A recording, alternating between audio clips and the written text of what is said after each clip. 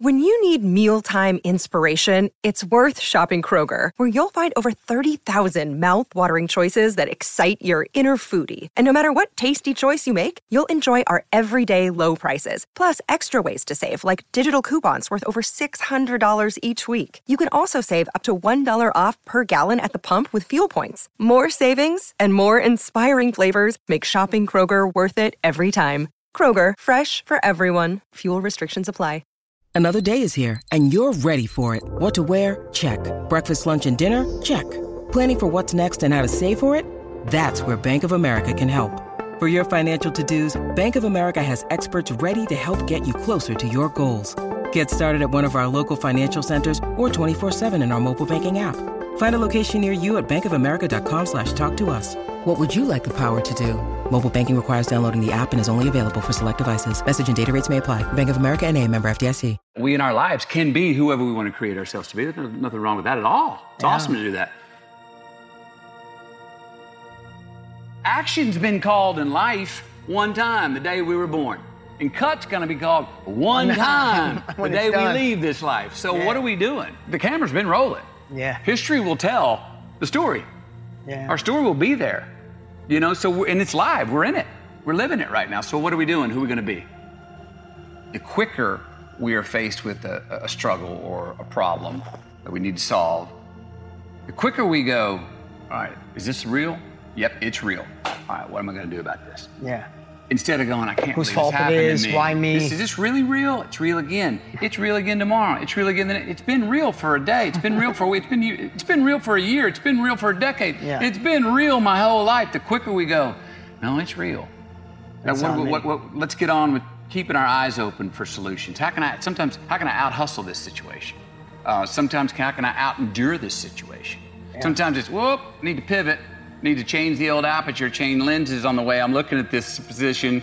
I've been banging my head on this door only to find out that if I backed up 10 feet, I could see there's a opening over there and I could walk around the damn door. Yeah. And then sometimes we got to just go, man, I'm banging my head on this thing. My head's bruised and bloody.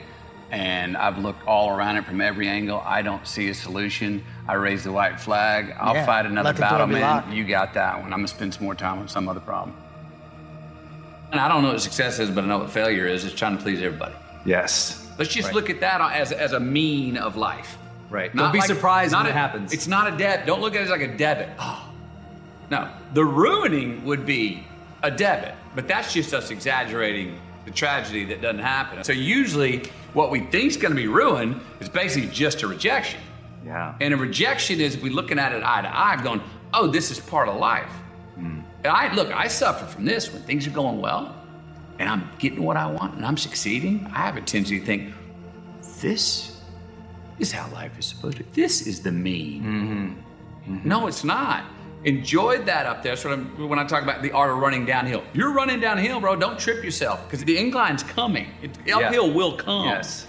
So don't think that this is just the mean, because if you think that when everything's going perfectly, you're like, ta-da, I got it. I found my frequency. It's so easy. I'll never get in a rut again.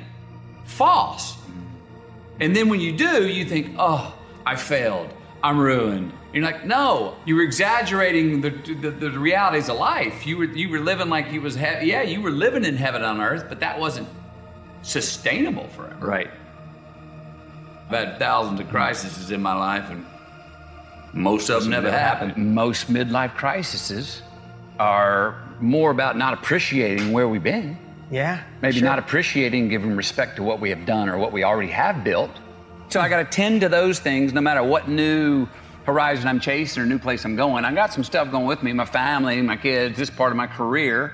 That's not negotiable. So even though I may be uncertain in where I'm going in the future, I got some baggage, I got some luggage that's going with me. Yeah. No matter what.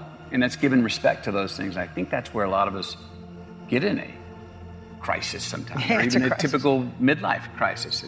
We don't respect what we've done and what we've built and appreciate where we've been maybe enough. Sometimes it's just more important to make the damn choice.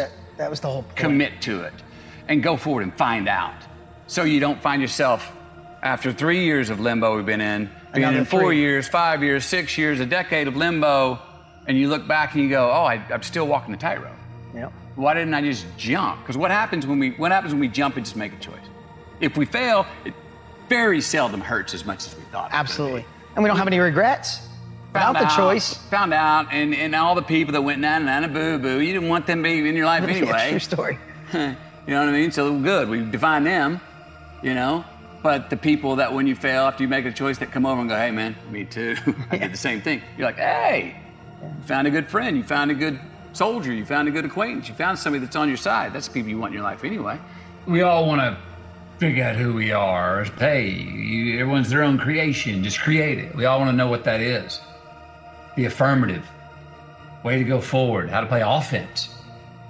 But I found that's hard, man. That's hard. What's much easier, and I think the reasonable first step to figuring out who we are is let's define who we're not. Let's pick out those people, places, things we do, habits we have that don't pay us back, that don't feed us tomorrow, that don't give us green lights in the future. Those investments that don't have ROI. Those ones that we keep waking up tomorrow and a little bit of a debit. Damn it, I got a hangover.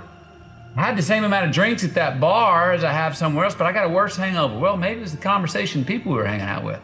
Eliminate those, and by process of elimination, sheer mathematics, you end up with more room for the things that do feed you.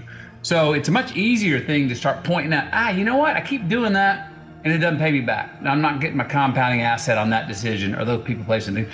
Eliminate those, and by sheer mathematics, we end up with more of what does feed us and pay us back, who we are. Investments that we make, choices we make. I noticed in writing the book that a lot of successes I had were engineered by habits and choices I made that had consistency. That's what I call a science to satisfaction. I believe there is a science to satisfaction. I noticed what I was eating, who I was hanging out with, when I was going to bed, how I was approaching the day. There were consistencies that led to times in my life where I had more joy and more success and was catching more green lights. I also noticed times where I was in a rut through my journals of, you veered from these tried and true habits that you had that were leading to success and giving you more green lights. Ooh, let's get back in our lane over here. And sure enough, more success and green lights I started to create for myself. A good man has to sacrifice some things, has to take some risk and take some responsibilities and follow through on them and know it may not be popular, but is it popular in his soul at 2 a.m. alone in his bed? And do we have the courage to take that into the daylight? Do we have the courage to go, I know that's true, and I know this is true. I will follow up on this in the face of adversity. A good man doesn't go looking for trouble. Everything does cost us something.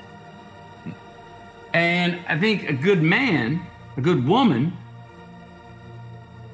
will put their ass on the line for the cost. And it's worth more. The credit or the debit, the win or the lose, it's worth more. That currency is worth more.